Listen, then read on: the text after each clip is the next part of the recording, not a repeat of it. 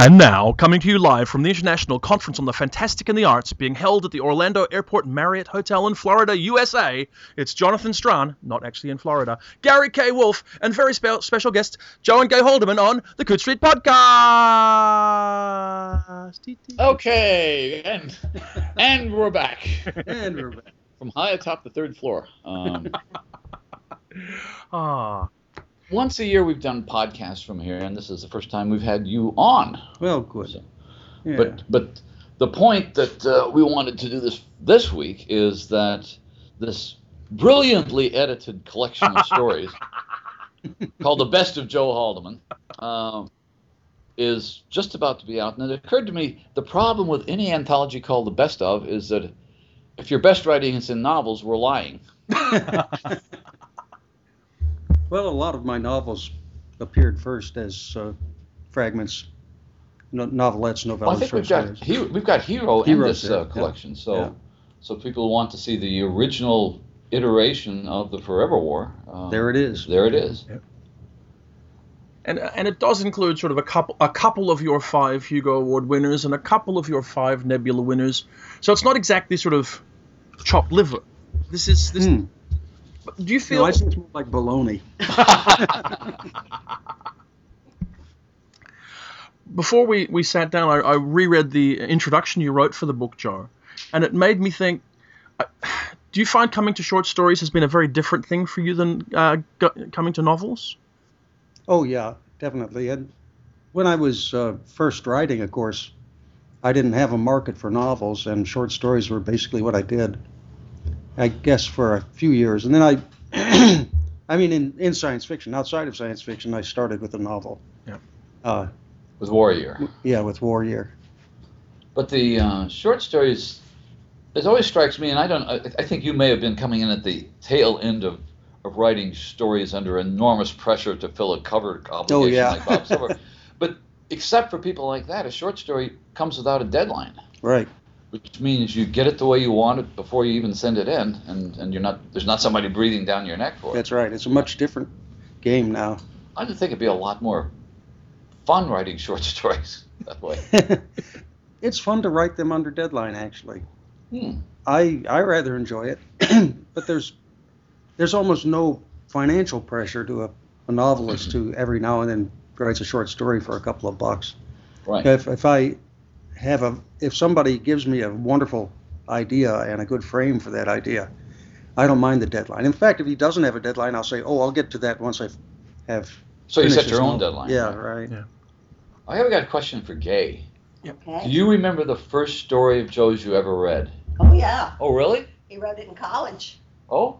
And it was, I think it was Out of Phase, the one his first story that appeared in Galaxy. He wrote 3 stories for a class because he had a deadline and they had a writing class. And he read them to me, and we walked along the railroad track every day because he wouldn't write them till the night before they were due. And so we'd walk the railroad track and he would tell me the story, and then he'd go back and write it all night and turn it in and get an A on it. So when he started sending things out, they sold right away. These stories he wrote in college. And they were the first things I think that he ever finished. Oh. Yeah, I didn't have a long apprenticeship. Mm-hmm. I didn't have any apprenticeship. I wrote a few things that I didn't finish. And the first short story that I actually finished, I sold. Really? And the second. And the second. And these were a college class? Yeah. Because I was having... Graduate. Okay, we've had conversations here. You've had many conversations. We have a lot of young writers here. Lily Yu is here, and she won the undergraduate, Right. Adele Magazine Award. And they're all saying the same thing, which was especially back then, I would think. It's unusual to have a college professor who'd let you write this stuff. Yeah, that's true. So you must have had somebody pretty broad-minded. I had a fellow who wasn't even an American. He was German. And he said he loved the German science fiction in World War II. He read all the science fiction magazines and actually had American science fiction magazines sent over. Yeah, so he was all for it. So he knew what you were doing. Oh, yeah. Okay, cool. And then you started. Well, since we kind of have a chronology going on in the best of, and there are probably a lot of stories in there that people haven't read. We could either go through the whole thing, or no, I know what I wanted to ask you, because I've got my own answer to this. Ursula Le Guin just did 2 volumes of her short stories, and the first volume was all stuff that she wanted people to read that basically her fans had frequently never heard of. A lot of mainstream stories and that sort of thing. Looking, if you can remember all the contents of the best of Joe Haldeman, what are the stories that you don't think are well enough known that you really, really like? Oh, that's interesting. I don't have the contents in front of me. Well, Jonathan probably has them. I do indeed, yes, actually. Well, I mean, the book... Lindsay and the Red City Blues is... Yeah, that one. Because it was not written as a science fiction or fantasy story. And I gave it a little fantasy tweak at the end in order to get it published. But it was just a slice of life observation of Marrakesh. When we were there, I was just so absolutely taken with the exoticness of the place. I had to write a story about it. In fact, I wrote most of it in Marrakesh, didn't I? I think so. What Jonathan and I talked about this a lot while we were doing this. But what's your secret favorite, Jonathan? I don't think it's a secret favorite. I think it's probably the Hemingway hoax, which I think is a masterpiece of a story. I loved it from the first time I read it. Yeah. I enjoyed writing that. Maybe I enjoyed it too much. I don't have a critical eye for it. Tell what Gardner did too. Yeah, Gardner. Gardner Dozois, the editor of, at the time, that was Isaac Asimov's science fiction magazine. I sent it to Gardner, and I said, Gardner, you won't be able to fit this into the magazine. I liked writing it so much I had to show it to you, but unless you can split it like in 2 or 3 issues, you won't be able to do it. Mm-hmm. And he called me back. We almost never worked by a phone, but he called me back and said, I can fit it into the next issue if you can cut 1/3 of it. Oh. And I said, oh, shit, I can't do that. How can you cut 1/3 of a tight masterpiece like this? And he said, well, can we do it over the phone? And I said, you're looking at a 3-hour phone call. So I said, I can if you can. And we sat down with a case of beer and essentially cut 1/3 of the story line by line. And he's a great line editor. So that really was quite an experience for me. I've heard that. Have you ever had anything like that before? No, nor since. I can imagine collaborating with Gardner would be a trip. I'm one of the few people in his generation who never did collaborate with him. I guess that's true, yeah. Because you were part of that whole, was it the Milford crowd with Jack Dan and everybody else, and they were writing stories together? And yeah, we had a lot of fun back in the 70s. But that's early 80s, I guess. Well, my secret favorite, since we're all throwing it, is For White Hill.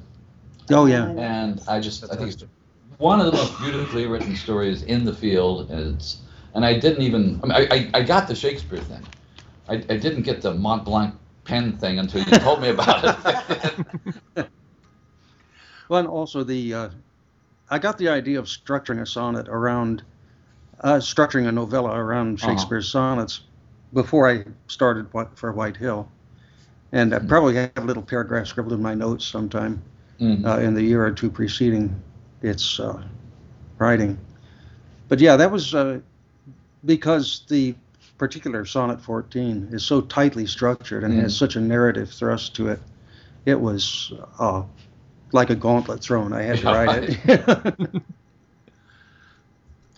I guess one thing I'm curious about is that probably the work obviously you're best known for is the Forever War, which gets characterized as military science fiction, and it certainly is to a point.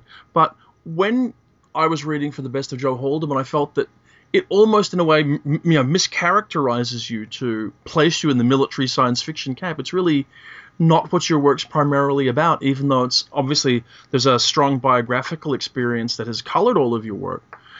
Do you feel being put there has led people to misread your work, misunderstand what you're doing?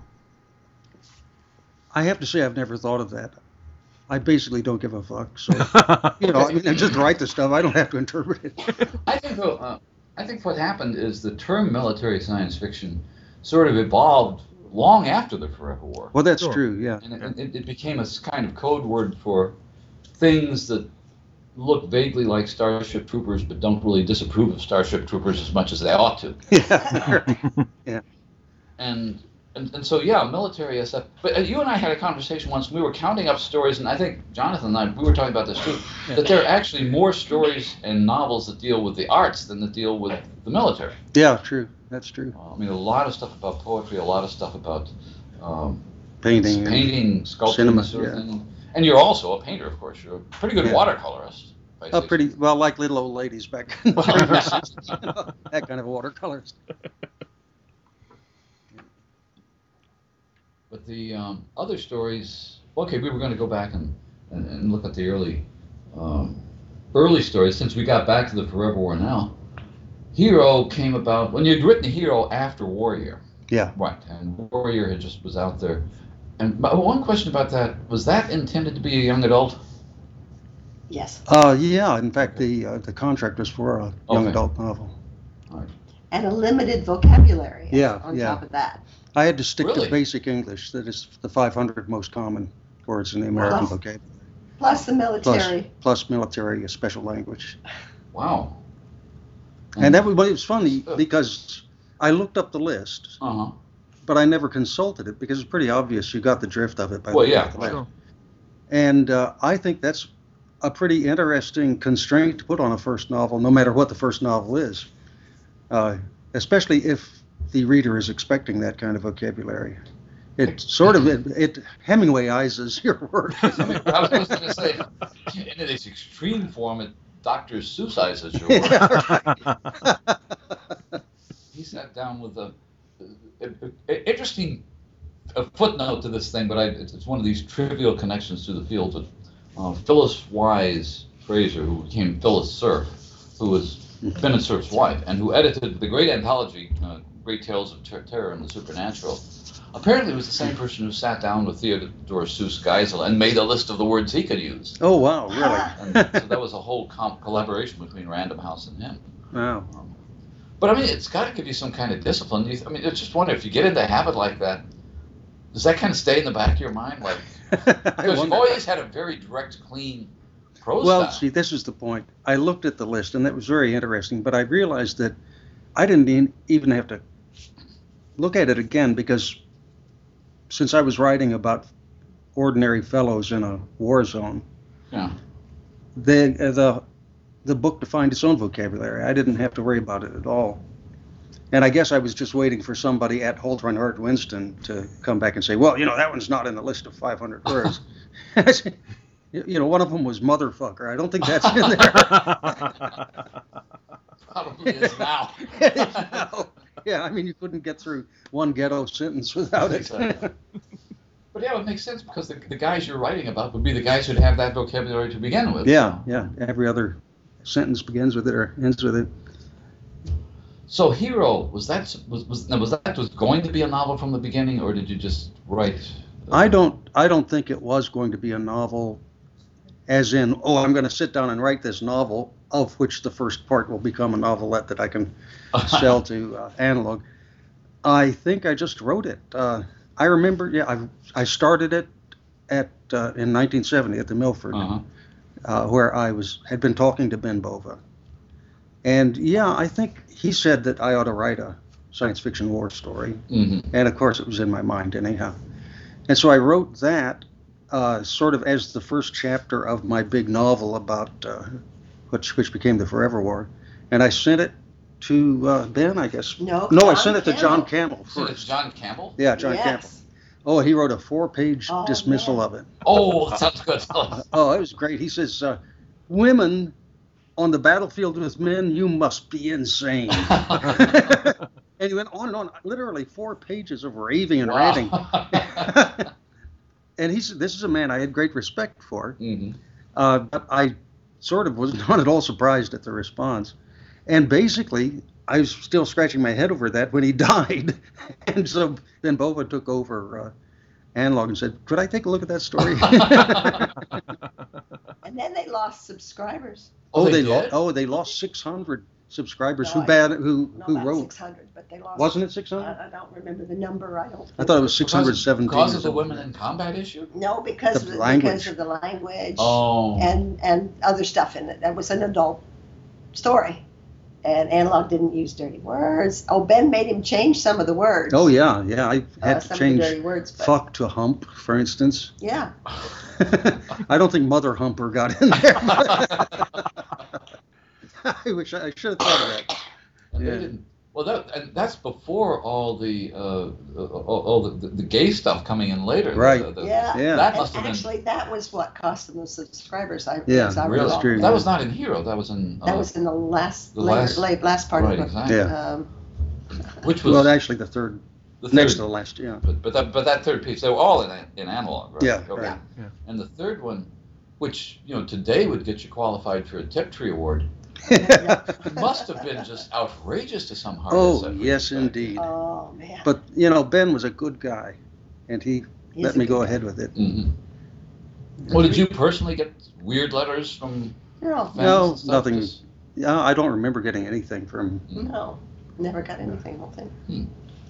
We got a few letters for about Hero, but most of what I got for all the Forever War was letters from soldiers and people who had been soldiers. Yeah. And still does. He still gets letters almost every day. Yeah. And emails from kids in Afghanistan. I was going to say if people in Afghanistan, soldiers in Afghanistan and Iraq still sort of resonate with that book. Oh yeah, they say you could have written this yesterday. And in fact, this happened to me yesterday.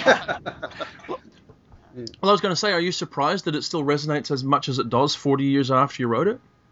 Sadly, I am not, because I think it resonates with people whose experience was World War I or Crimea or whatever. Some parts just refuse to change. There was a HBO series here in the States, which I don't think you would have gotten, Jonathan, of Parade's End, with Ford Maddox Ford novels. Oh, yeah. And they still pretty much resonate, too. Yeah. No, we didn't. Yeah. Wow. We had hoped that would die out, but it will not. It will not. No. He's an interesting fellow, He was Ford Maddox Hiffner. Yes. He thought Ford Maddox Ford was more like a novelist name. I'd heard that the World War I Huffner was just not a good idea to go around with. Right. Yeah. But then, okay, before we get to other things, since we're kind of in this area, and since you've got a new novel coming out kind of in this area, there was Tool of the Trade, which was kind of like your, I don't know, tough guy spy novel. Yeah. In a way, it seemed like a Cold War novel, but it really wasn't. I don't know what came over me. I wanted to write a story that was set in a particular place, and this was a demonstration for my students at MIT. Oh. And this was the bar that was closest to MIT at the time, and so everybody knew about it and could hang out there. And the Green Street Grill. Yeah. And so I just set the beginning of a story in that environment, and basically kept writing it after I taught the class. And I didn't know. I was waiting for science fiction to come in, and really it never did. Watch. Well, yeah, there was that kind of detailed science fiction. Well, it's like your Marrakesh story, and it's something, a theory which Jonathan and I have evolved completely on this podcast, are trapdoor science fiction stories. You write a Main Street story and then put something in it that says, that's science fiction. And somebody walks across the room and goes, ah! But because we were looking at a lot of material, Jonathan, did we come across any stories that were just mainstream stories? I don't think we did. Oh, I don't think we did. No, I'm basically a science fiction type person, Mm-hmm. and that's what I write. So, no impulse to write. I mean, other than Warrior, no impulse to write straight mainstream novel. 1968. Well, 1968, 1968, yeah. Which was really, that was like the grown-up version of Warrior, I guess. Yeah, really. Yeah. In essence, I suppose that's exactly what it is. And I guess I wanted to, after Iowa, I wanted to write a straight literary novel. And that was the one thing that has happened to me that is a novelistic kind of experience, or so I felt at that time. I should have gone like everybody else and written about graduate school and adultery. Well, there's some graduate school in there. Yeah, a little bit. But that was the other kind of interesting influence that, and I know we keep coming back to this war stuff, but because I know Peter Straub loved that novel, and talked about it, and I don't think he'd mind us saying this because if he does, he can come on the podcast and refute it. But he was writing a couple of Vietnam novels, Coco and The Throat, which he credits you with everything that sounded realistic and from long. Yeah. Oh yeah, we spent a lot of midnight oil on that. Right. Yeah. So, and then we've got Forever Peace and Forever. Well, let me ask you. I'm going to go back and. Okay, what's your favorite novel? And you can't say Forever War. I'm partial to Camouflage, I think. Really? Uh-huh. Yeah, I love the shape changers. And his first story had the shape changer in it, and I just thought that was the coolest idea. I don't think I may not have, was not well read in science fiction at age 18 and 19, and I just thought that was the coolest idea. And in Camouflage, he's got this incredible shape changer that I just love. I wonder where that comes from. I suspect, just off the top of my head, it comes from Robert Silverberg. Really? I was reading so much Silverberg, and I know he had a couple of novelettes in F&SF that were about shape changers around that time. Mm-hmm. So, it was in the environment, so that's what I got. There was also, during that period, you were writing a lot of sort of, let's say, autobiographical settings. Mm-hmm. I mean, your Alaska novel, your Florida novel, what else? So, and that's what was interesting to me because what I loved was that whole kind of historical Alaska bit, because I thought this is something you must have picked up from living there, but not direct experience, obviously. Right, yeah. But there was still that. You know what it might be? I never thought about this, but off the top of my head, it's not so much from my living there, but the fact of having lived there made me read a lot about the times in Alaska before I was there. I guess there was a kind of, it's a short novel, but with an epic sweep to it in a way. And, that background. I should ask. Are you talking about Guardian? Oh, no, I was talking about Guardian. Yeah. About Camouflage and the. Okay, I'm blanking on the title. Of what? The Florida novel, the Gainesville novel. Oh, The Coming. The Coming. Why do I do all these one-word titles? Because your editor told you to do one-word titles. That's right, back then. Which you did. Yeah. And which one was? Okay, Camouflage was The Raven, or Listen to the Raven, wasn't it? No, it's Guardian. That's Guardian. See, these one-word titles confuse me. Yeah, that's right. It's because you're up too early in the morning, Gary. That's okay. That's part of it too. I'm easily confused at this hour. Camouflage is the alien that lands way ago and comes up through the ocean. And, oh, he's creepy and wonderful. Yeah. But I wish I had been allowed to keep the title "Listen to the Raven." I love that title. For Guardian, yeah. I like that too. They said it sounded too much like a fantasy novel. Yeah. Well, maybe so. Today, I don't think that would be considered a disadvantage at all. No, right.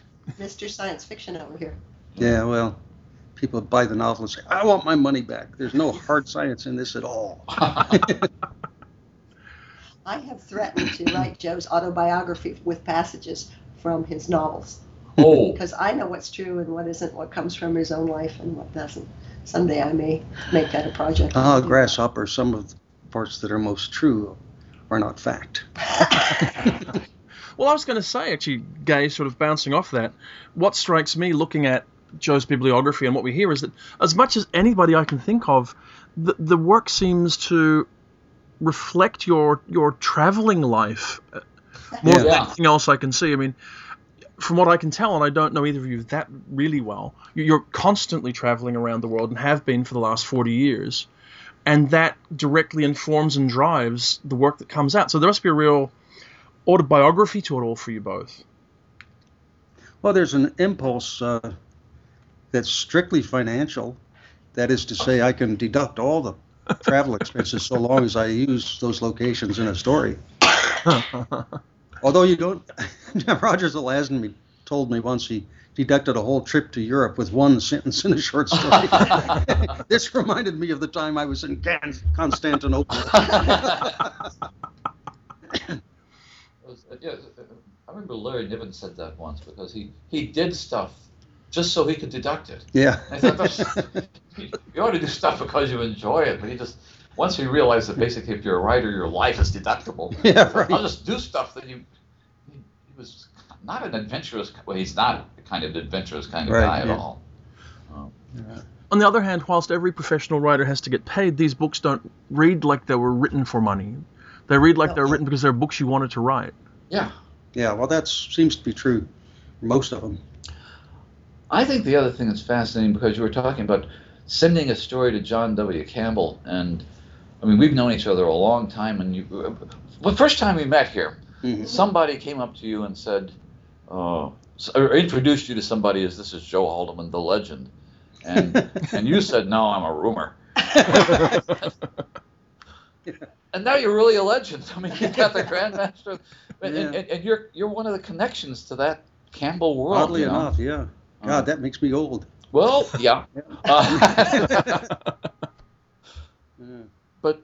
But at that time, what you're talking about is looking too much like a fan. At that time, science fiction was in the ascendant to some extent, and there were bestsellers. There were things like The Mote in God's Eye and late Heinlein writing, making the New York Times bestseller list, and Asimov, and the field seems to be wiser but smaller now. Yeah, well, quite different. The field itself is socially different, financially different. Mm-hmm. Yeah, I just flashed on one evening in New York about 1970. Mm-hmm. We went to some big science fiction do, and I guess it's the Nebulous. Uh-huh. And seated at our table was Edmund Hamilton and Jack Williamson and another really old guy, Homer Young Flint, Frank Belknap. Wow. Yeah. Okay. And I was just a kid, I had like 2 stories published, and here I'm surrounded by these legendary giants.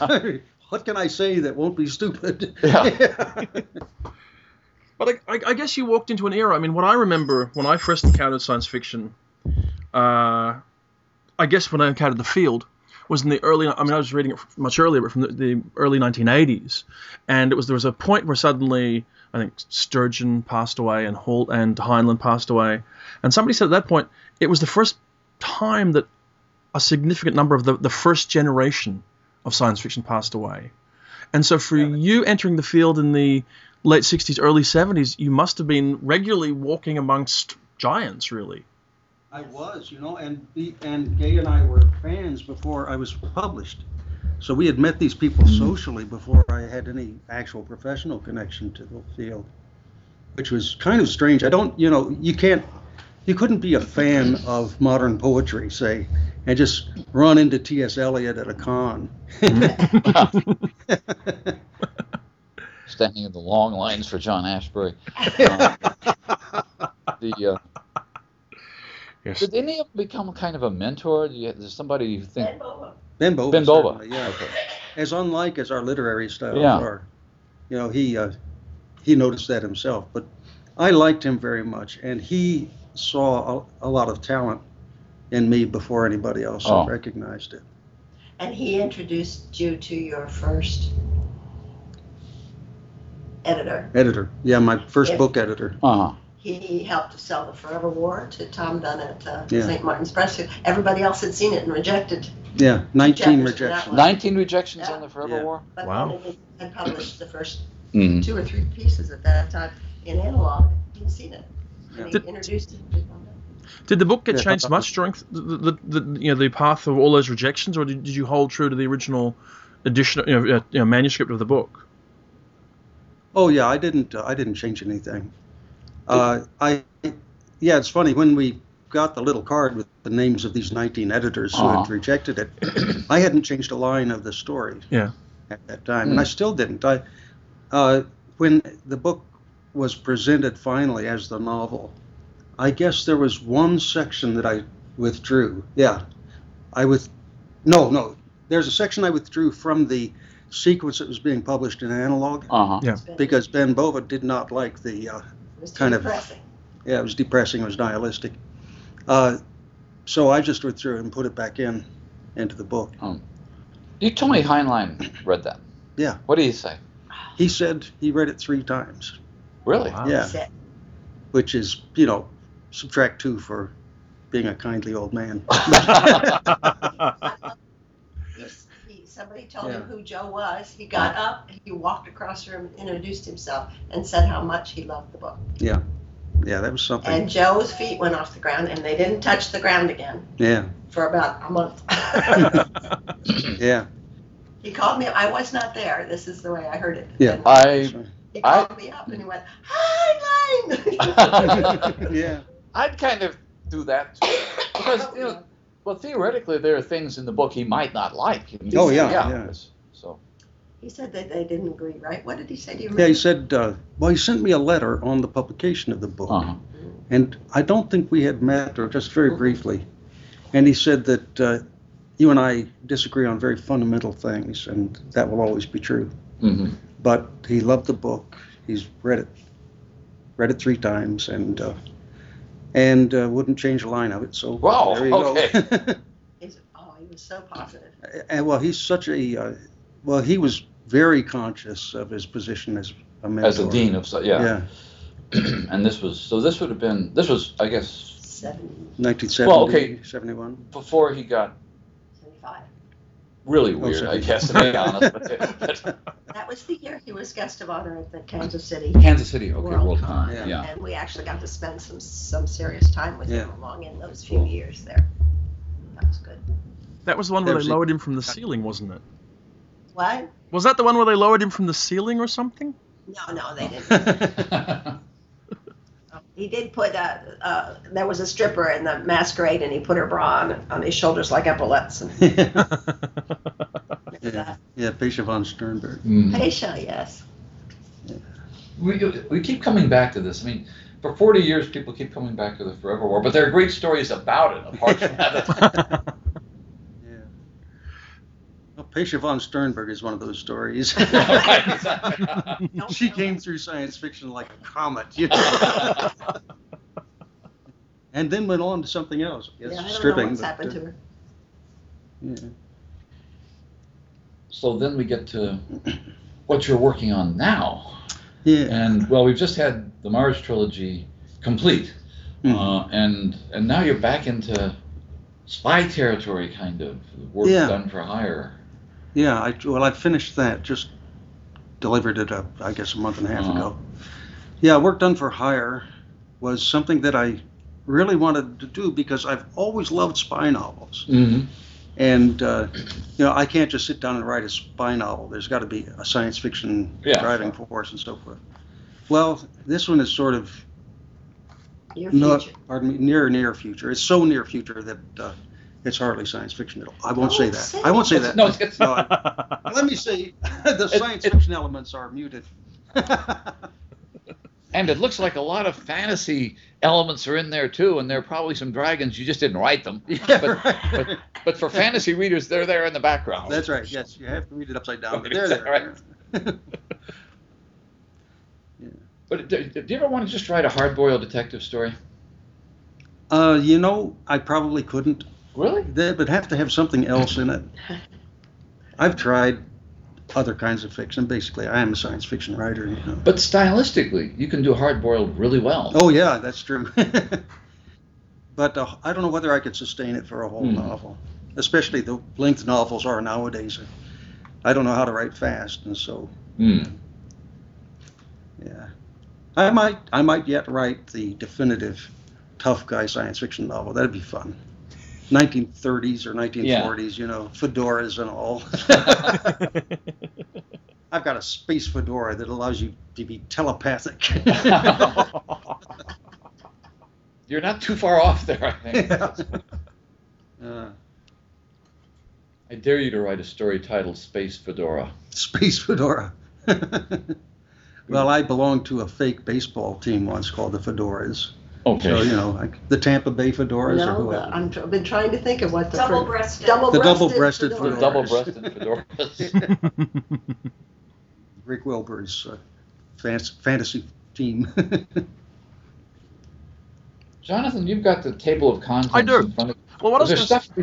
Go ahead. Well, okay. First, I was going to say the one thing that comes up, and it echoes across to something else I'll talk about for a minute, is, I was saying that the work doesn't read like it was ever written for money, but there's a real response to limits that editors put on you in getting you to actually create the work, and then that seems to have been a creative benefit. You were talking about the 500-word limit for the Forever War. Then there's Anniversary Project, which is the next story in the book. For Warrior. Oh, sorry, Warrior, sorry. But then there's Anniversary Project, which is in response to Harry Harrison's request for a story with its own sort of theme and frame. How useful is it to have that kind of thing to bounce off? Oh, I don't mind it. I think it's just an extra constraint. You're always writing under constraints. And so somebody says you have to write I wrote a story that's exactly 1,000 words long. Yeah. Because the editor said he was going to put together an issue that had all 1,000-word stories. Unfortunately, the magazine sank before it could appear. And that story appeared in a Jane Yolen anthology. That's right, it did. Really? Yeah. Yeah, it's called If I Had the Wings. If I Had the Wings of an Angel. Mm-hmm. And it's a prequel to Worlds. Yeah, I wrote it on one sheet of paper, a big 24 by 36 inch sheet of paper. Cool. And then he framed it and sold it. Yeah. Of course. But some money. I get the sense you like formal constraints because that shows up in your poetry. You like to write double sestinas and things. Yeah. Wasn't there a collection of poetry? I don't know if it's yours, an anthology called Thinking Inside the Box? Yeah. Was that, okay. But that was just all forms. Right. Like you do sonnets, you do villanelles, you do sestinas. And in poetry, I can see the appeal of that, but I wonder if that carries over into fiction in a way. I don't Tricentennial. Well, Tricentennial. Yeah. Tell us about it. Okay, Tricentennial was it was a gag story. Okay. Basically, because I'm sitting here, I was editor of Astronomy magazine, and I'm sitting in my warren of an office up in Milwaukee. Madison? Milwaukee. It looked like Milwaukee to me, but anyhow, the phone rang, and it's Ben Bova saying, July is going to be the 200th anniversary of America. And I said, yeah, cool. And he says, doesn't that mean something science fictional to you? And I said, no. So he says, I want to bring out an issue of Analog that is all stories about the 300th anniversary. Mm. And I said, cool. And he said, you write one for me and call it Tricentennial. And, could you send me an outline for it?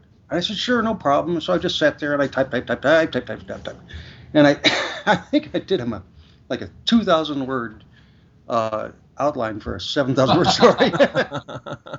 Yeah, but Gay's going to tell me something about it. The cover. Yeah, but he sent me a cover illustration, which was by a really good artist, Kelly Freas.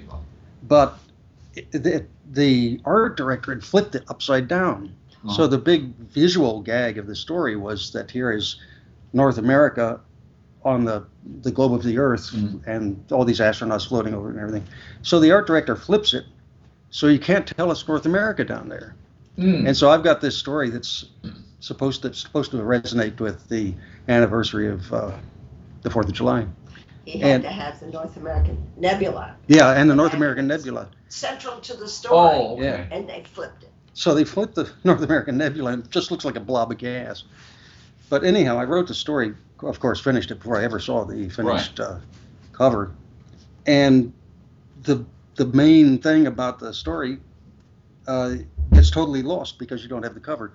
And I thought, oh, God, this story is going to be such a loser. It means so much to me because I really tried to write a great story. And then, to my surprise, it got the Hugo and the Nebula for the best short story of the year. Well, there you go. Who knows where stories come from. Or how people respond to them. Yeah, right.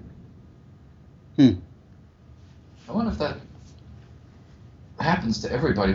Because I've talked to a number of people a story was written almost as a throwaway, and it turns out to be the most popular thing they've ever written. And then you spend years on a novel that just tanks. Yeah. Right. And it's like, it seems almost like a law of nature. I guess so. Yeah, like 1968 went absolutely nowhere, and I spent more time on that than any of my other novels. The thing about that's pretty much everything's in print, isn't it? But is that still in print? I think only as a specialty press. Yeah. Because it was. Well, there was an interesting thing. That read science fictionally to me. Yeah. It was structured like a science fiction novel. It had points of view like a science fiction novel. It just didn't have any science fiction in it. Right. Except for one little tiny part of one chapter. Okay. Yeah. You know, it's sort of a dream sequence. Mm-hmm. Yeah. And the main character is a science fiction fan. Mm-hmm. Yeah. Well, how much is that you, Gay? I mean, I'm talking about the home fires. I keep saying home fires and. The Gene Wolfe story? I know. But Stop that, Gary. He's never going to write home fries. He's just never going to write home fries. You have to stop it. Okay. Because it turns out everybody at Tor pronounced that title home fries. I know. I look at it on the shelf and it looks like home fries. Keep the home fries burning. Keep the home fries burning. But in a way, that title would have worked for 1968. Yeah. Right. Oh, yes. Except they burned up. Right. But I guess the thing that struck me about it from a point of view, I think we talked about this at the time, is that you didn't know what was going on here. So you're writing an alien point of view about a point of view of stuff going on in the United States while you're not even here. Yeah. Neither is your point of view character. So it has that alien kind of approach to things. Yeah. A little bit like Guardians, as a matter of fact. I wonder, it seems to me that was all done on purpose, that it was all planned out ahead of time. But I may be wrong now. Once the novel's finished, it just start working on the next one. And you don't have any problem, because I don't remember any time when you've had a fallow period where you just couldn't think of anything. No, I've got lots of stuff to do. Ideas are the easiest part, I think. If you don't get the ideas naturally, then why are you a science fiction writer? Well, yeah. Jonathan? No, I was going to say, one thing I've been vaguely curious about is, how did you ever come to be writing Star Trek, Joe? Oh, well, that was easy. It's all death and taxes, basically. The guy who was writing the Star Trek things, Jim Blish, died. Yeah. Mm. And I happened to be calling Fred Pohl, who was the editor for the series, like a day later or a week later. And so we covered the one thing we had to talk about. And I said, well, Fred, now that Jim's dead, who's writing Star Trek? And he said, you are, Joe. So we banged out a deal. And they wanted me to write, I don't know how many, like 10 of them. I said, no, look, I'll write 2. And so I did 2. As long as we're on that, can you explain Attar the Merman? That was a weird thing. We were at a Milford science fiction writers workshop, not in Milford, Pennsylvania, but up in Michigan someplace. And the phone rang, the pay phone rang, and a guy walks in looking kind of stunned. He says, this is a phone call from New York from an editor who wants to talk to Joe Haldeman. And so I drift out of the room on a cloud of self-esteem. Right. And it turns out this editor is a kind of a fly-by-night shady guy who had procured a contract for spy thrillers. And he called himself a book producer, and he'd basically buy out a contract for a series and then try to find some poor schmuck to write them for far less than he got. And so I was the poor schmuck in this case. And I have to say, it was fun. It was more fun than a barrel of monkeys. At least the 2 I wrote. Really? And then I thought, I don't have to do this again. I proved I can do it. But was the merman thing your idea, or was that part of the package? That was what he wanted. He wanted a merman who could talk to the clams and the flounders and everything like that. And he really said that, he talks to clams because, they see everything. They just sit around. I said, I can't go quite that far because clams basically don't have brains. And I can go along with porpoises and killer whales being characters in this story. if you can give them telepathy so they can communicate. Yeah. But let's not have flounders and sea snakes and things like that. He says, but I said, no, they've got to have a brain. Like the scarecrow, they've got to have a brain. And so he reluctantly allowed me to do that. Well, but it was fun because he had absolutely no sense of literary value. He could tell a story. Sounds like he didn't have much sense of science either. Yeah, right. No, nothing about science. He says, if you have to do it, okay. He didn't know about Atar. Yeah, Atar the merman. He said, I want a guy who can breathe underwater like a fish, and he can talk to fishes and things like that. And I said, no, one is cold-blooded, one's warm-blooded. You don't sit around and talk to cold-blooded things. I said, oh, sure you could. No.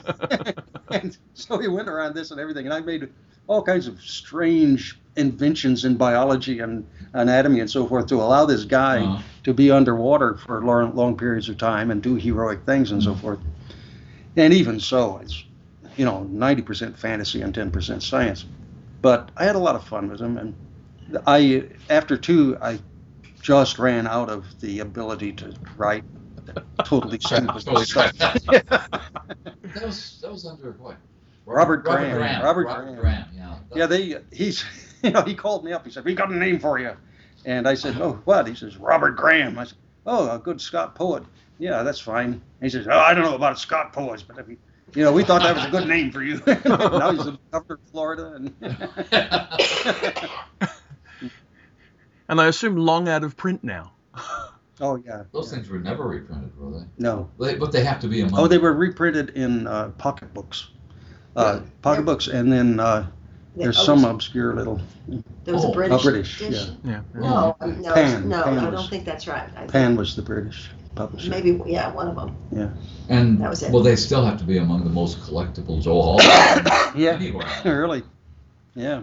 They pop up a lot in used book things. Well, I accumulated about 10 or 12 of them, and I'm waiting for the price to get up.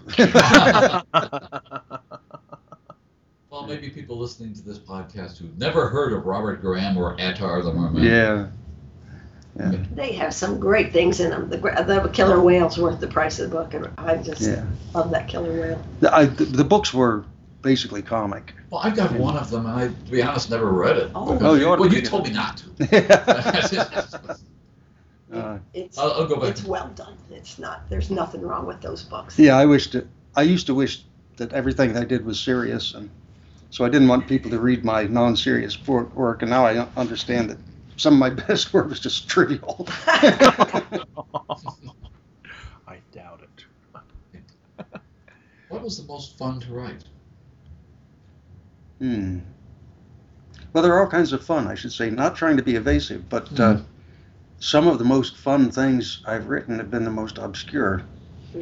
I think a lot of writers would see this because a lot of the work that goes into making a story presentable is cutting away the things that might be obscure to various kinds of readers. When you write straight from the heart, it's often in a kind of code that you then have to divest yourself of. I guess in terms of just actual fun writing, the Hemingway hoax. I was going to guess the Hemingway hoax. Yeah, Hemingway hoax. Because I kind of just sat down, I rented a room, and I just sat down with a stack of paper and a manual typewriter, and I gave myself 3 hours a day to work on it. And there was nothing to read in that room. There was, I had the outline, which was like 20 pages long. I had it thumbtacked all around the wall, and I had a book of Hemingway's complete short stories. An old typewriter. Pardon? And an old typewriter. Yeah, an old manual typewriter from her mother. It was great. Her mother did quadruple entry bookkeeping on a typewriter that had a platen 48 inches long and that weighed about 90 pounds. Oh my God. So I had that thing in this little 6 by 5 foot broom closet office, and writing that thing was such a feeling of power because it's like a machine gun. And it was fun, I've got to say. that was about as much fun as I ever had writing a book. I think it comes through. Yeah. I mean, partly you get to write about Hemingway. Too. Yeah, yeah.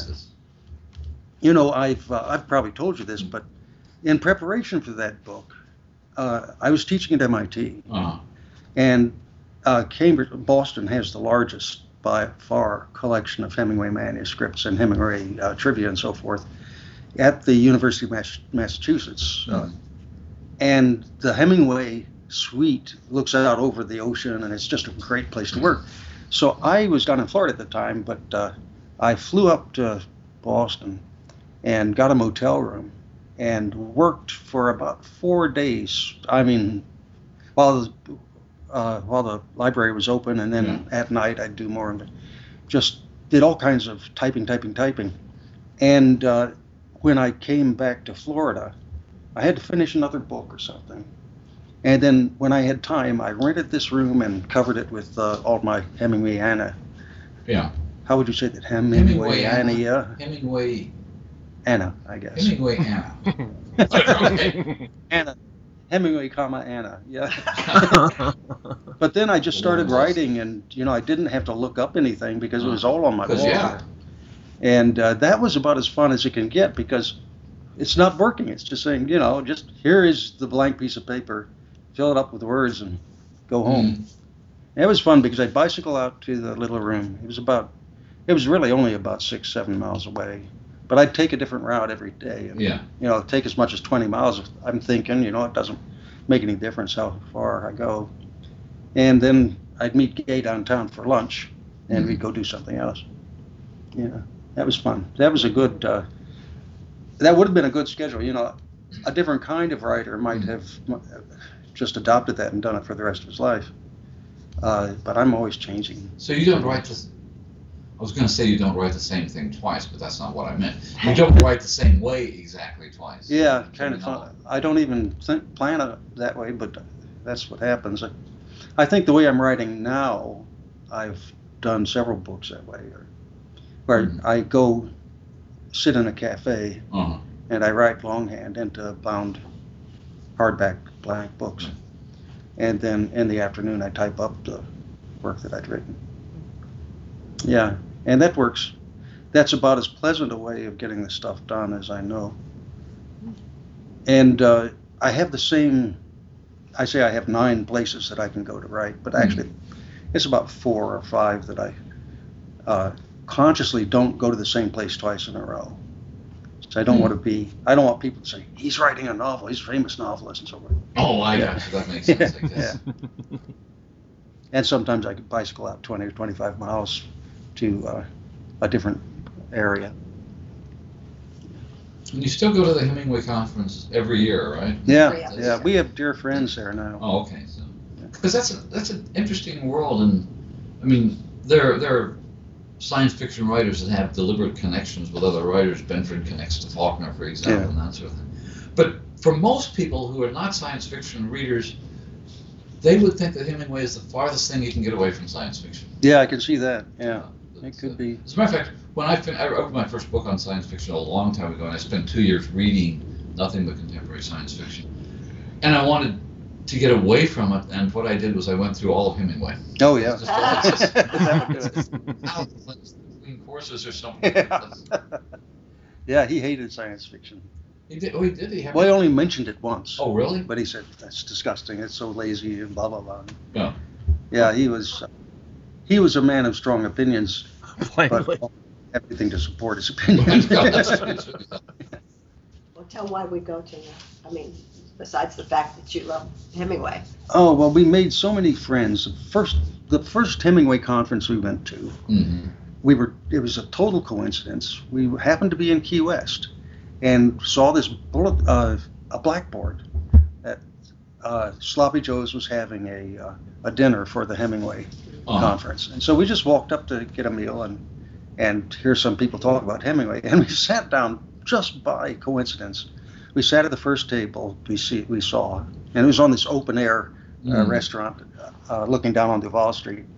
And the table filled up with all the famous Hemingway scholars of the day.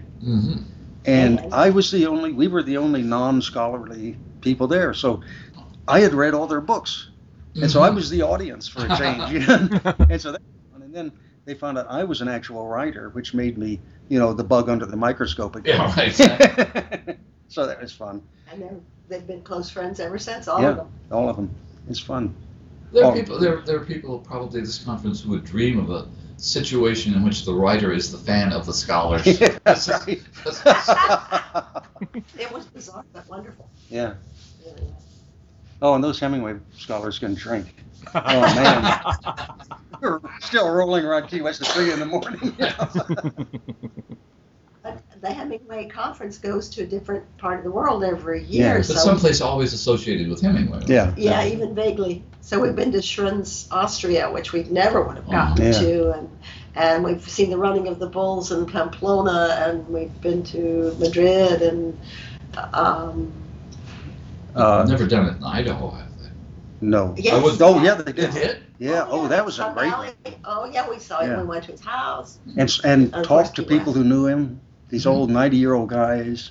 Yeah, he was all right, by cracky. You wouldn't know he was famous. He was a fine guy.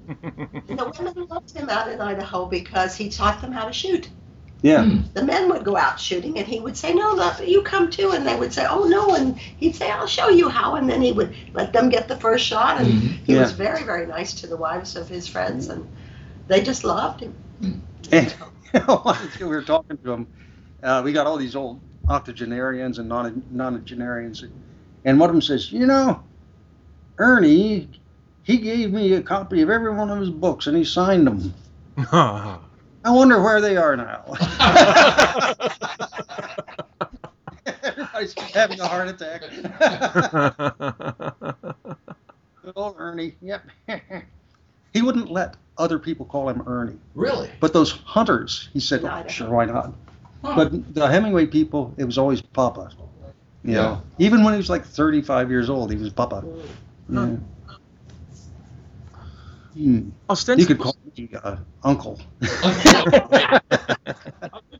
You get to call him Uncle Joe. Yeah, that's right. Here with us. All my friends call him Uncle Joe as well. And Gay Uncle Joe to everyone. Yeah. Yeah, it's a good thing Stalin's dead. Yeah. What were you going to say? I was going to say that ostensibly we're here to talk about this 500-page best-of that's coming out in about a week or so. I've still not seen the actual final book. I'm holding an arc of it at the moment. And one thing that did occur to me is to sort of say that when I look at your body of work, there's enough short fiction for another volume of the same size, certainly. I mean, if you go between Out of Phase and, Island of the Death Doctor, which is coming out later this year.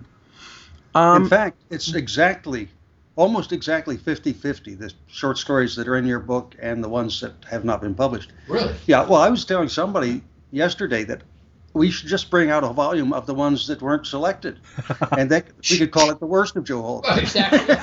It'd surely be the rest of. The rest of. We've got the best of. The rest of Joe Haldeman. But if we were to do the rest of, what would you leave out? I haven't looked at them with that in mind. I did look over the list and could immediately saw why about half of them were not selected. Yeah. But there were some that I was under, almost good enough.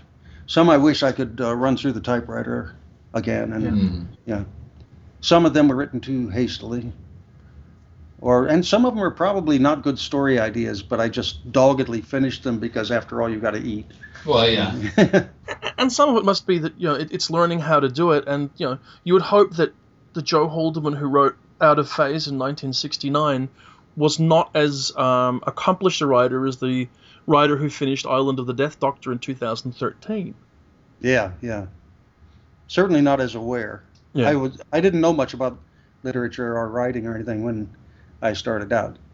And I don't know whether my extensive education since has made that much difference. Do you think that Iowa made a difference?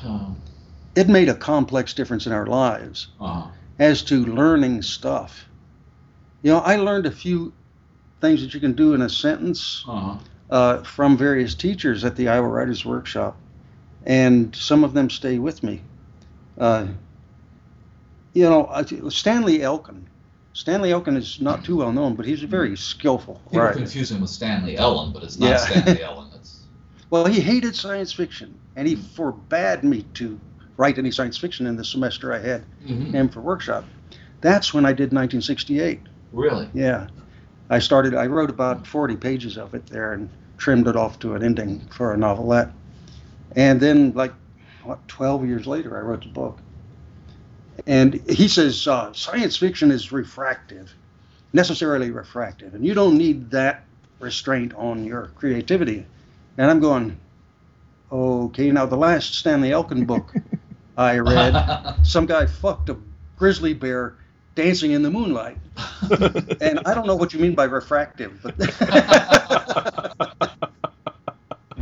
does that mean there were other professors who allowed you to write science fiction? Oh, some of them loved it. Vance Bergeli, who was my advisor, he says, "Oh man, go wild. Just why don't you improve science fiction?" Because he liked to read science fiction himself, and he had been in a couple of galaxies at one time. And he was also a veteran, and he loved this Vietnam stuff. Right.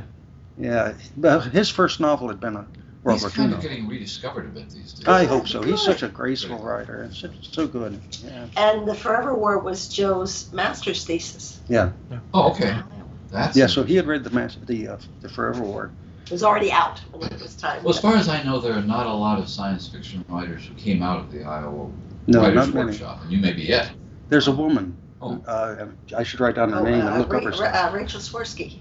Rachel? Oh, that's right. Yeah. Rachel, she's terrific. And there's somebody out whose name just slipped my mind, who is doing quite well now, who's a graduate, who's writing science fiction-y stuff for mainstream. And I can't think of his name, sorry. Well, I think that's one of the things we started talking about, how just over the years in the field, but over the years at this conference, you find, we were talking last night with a group of people about how still today, if you're writing pure science fiction, I mean, not fantasy, and it doesn't look too mainstream, and you go to a fern-drenched party on the Upper West Side, you're not welcome there. No. But if you're a mainstream writer, or somebody a mainstreamish writer, if you're a Ben Lurie is here, for example, and you come here, everybody just says, "Great, come along." Yeah. So now people I were talking to last night were essentially edge of mainstream writers who came through Iowa experiences, and their first reaction was that this group of writers seems to be very supportive of one another. Everybody wants everybody else to succeed. And if you go to something like an AWP con, oh God, well, that's the Association of Writing Programs, I think. Yeah, right. They all really want each other to fail. Yeah. It's called the Associated Writing Programs. Right, yeah. Okay. Yeah. It's not that those people want you to fail, but there is not while you're in the same room. Not while you're in the same room. But the point I'm making is that this sort of enlarged science fiction, fantasy, horror world, the kind of stuff that the International Conference on the Fantastic represents, is open in a way that more traditional literary gatherings are not. That's true, and it has always been so. Yeah. From the 1930s, Oh, yeah. you go back to the very first, the Futurians, and in the very beginning there was a lot of squabbling and a lot of compartmentalization in science fiction, but when we became coherent enough to be us against the world, we became very coherent. And it's been that way since the 40s. I gather, and there were occasional stories and I've met a few of these people, occasional mainstream writers who had joined the group. Yeah. And they sometimes published a few stories. There was a story, and I only know that this is a more or less true story because Harlan told me, there was a story in the Old New World Writing about 1950 by a guy named Dave Ish. And it was called The Fantasy People. And it's a mainstream short story about a science fiction convention in 1949. Oh, great. Wow. And the only reason I knew it was true was because Dave Ish was somebody who was a friend of Harlan's, and he wanted to be part of this world, but he didn't want to write fantasy or science fiction. Everybody said, "Sure, come on in." Well, Vonnegut wrote that wonderful story about stumbling into a Milford workshop. Oh, yeah. It became part of... God Bless You, Mr. Rosewater. God Bless You, yeah, right. Oh, that's interesting. Well, I don't know. There's a lot of writers would rebel against the sort of, not conformity, but the assumption of equanimity. among writers. I mean, science fiction is unique in the kind of accepting feeling that we have for other writers. I mean, okay, there's always a fringe on the outside who's kind of actively against the other writers. I mean, there's a thing in physics. If you will let me go roaming off the walls here, there's a thing in physics called the Alfvén layer, ALFVEN, and that's when two antagonistic substances, like two gases or a gas and a plasma, come together. At the boundary where they touch, there's pure crackling energy, and nothing can get through from either side. And I saw this as an explanation for certain astronomical phenomena, like the Crab Nebula. I thought, God, this sounds so much like literary gatherings. I just see a bunch of Futurian type science fiction writers moving through an MLA convention. Crackling plasma field. Well, maybe that's. I thought you were going to go in the direction of maybe that's the mainstream versus science fiction. That there's because there's a lot of energy that comes from being an outsider genre. That's true. And back in the 60s, during it seems to me during science fiction's bestseller heyday, when you had Clarke and Asimov and Heinlein and that sort of thing, that there was a lot of energy that came from the fact that most mainstream writers were never going to burn out in advance in their lives. Right. like science fiction was. I guess fantasy is that way today. Yeah. Yeah. Well, it is. You know, when we were at Iowa, there was this sense that, well, okay, he's going to get paid for it, but our stuff will last. You know, we're going to be part of the 20th century letters, and it turns out that they aren't, and I am. I love it. Are we running out of time? We're about at the end of it. I was going to say that's almost a perfect sort of note to end on, actually. I mean, there are other things we could touch on, but maybe we're best to leave them for another time. Yes. Because we could talk about how hard it is to write science fiction these days, whether you can actually teach writing or whether it's something that you merely help somebody with. I'm curious as well, actually, just briefly before we wind up maybe, one thing I'm curious about, because we both of you, Joe and Gay, there, whilst I know the writing is very much yours, Joe, is the career really a collaboration? Because that's what it looks like from outside. Oh, I think so, yeah. You'd have to have two people with similar personalities to ours to try to generalize about it. Yeah. I think often the spouse is a problem rather than a help. And you have to keep that in mind when you're thinking about a writer and a partner. We've seen this happen where the partner actually tries to suck energy out of the writer or the artist. Really? And, it's it can be a pretty dismal scene. Well, we do okay. I mean, well, Gay, you've got your own legendary reputation in fandom. I mean, speaking of Uncle Joe, I don't know, but you've been sort of, I've seen you marshal young people around conventions and make sure they felt at home and that sort of thing. So and apart from your relationship with Joe, you have your own relationship with fandom, and you got the Big Heart Award. Yeah. And that's something. That's something. Yeah. That was a big surprise, too. Mm-hmm. Well, I've handled the business for Joe. I've always felt like I stood between him and the world so that he could write. And so I answer the phone. I deal with as much of the correspondence as I feel people will allow me. And whenever there's travel, I take care of all of that. And then I love conventions, and I'm more social than he is. Not far. So when a fan comes up and says nice things to him, I get the name of the fan and, try to remember who they are, which has gotten harder as I get older. But I enjoy doing that. We try to help Rick Wilbur with his students for the Asimov thing down here, so that they get to know Joe. And I speak Spanish pretty well, so we've been invited to Spain, and we've got friends who are Spanish science fiction writers that he couldn't talk to if I wasn't there. So, and I enjoy doing that. It's a lot of fun. At the conventions, I try to teach people how to behave. That's part of it. I was going to say, do you fend off stalkers? I have offended officers. Yes, I have. Oh my goodness! One day he came to the hotel room. I was in the room, and he came through the door and he went, "Oh no! Save me from this woman!" So she knocked on the door, and I went into full jealous wife mode in her face because it was the only thing I could think of to get her to go away, and she did go away. Yeah. I scared her. Yep. And you guys know me. Yeah, and I'm a scary person. we do not think of Gay as scary. No, I do. You know me better. Right. Well. It's been a collaboration. Oh, in a yeah, lot of ways, that's- but I don't do the writing. Not the writing. The writing is his. Yeah. But the rest I try to do. Okay. Well, on that note, thank you very much for joining us, Joe and Gay. It's been a great pleasure. I hope we get to talk again sometime soon. Yes, and it's an honor to be in a book that you have overseen. And edited. Mm-hmm. And You are ridiculously kind. It was a joy and an honor.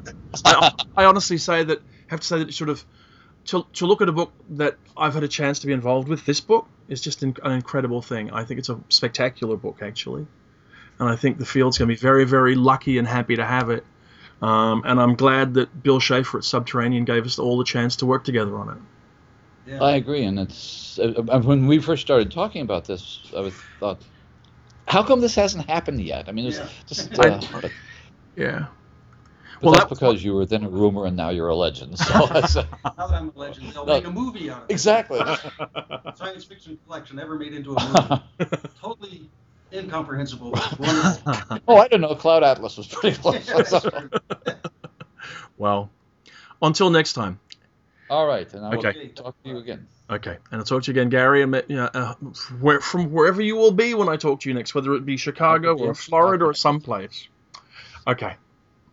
Take care. Take care. Take care, John.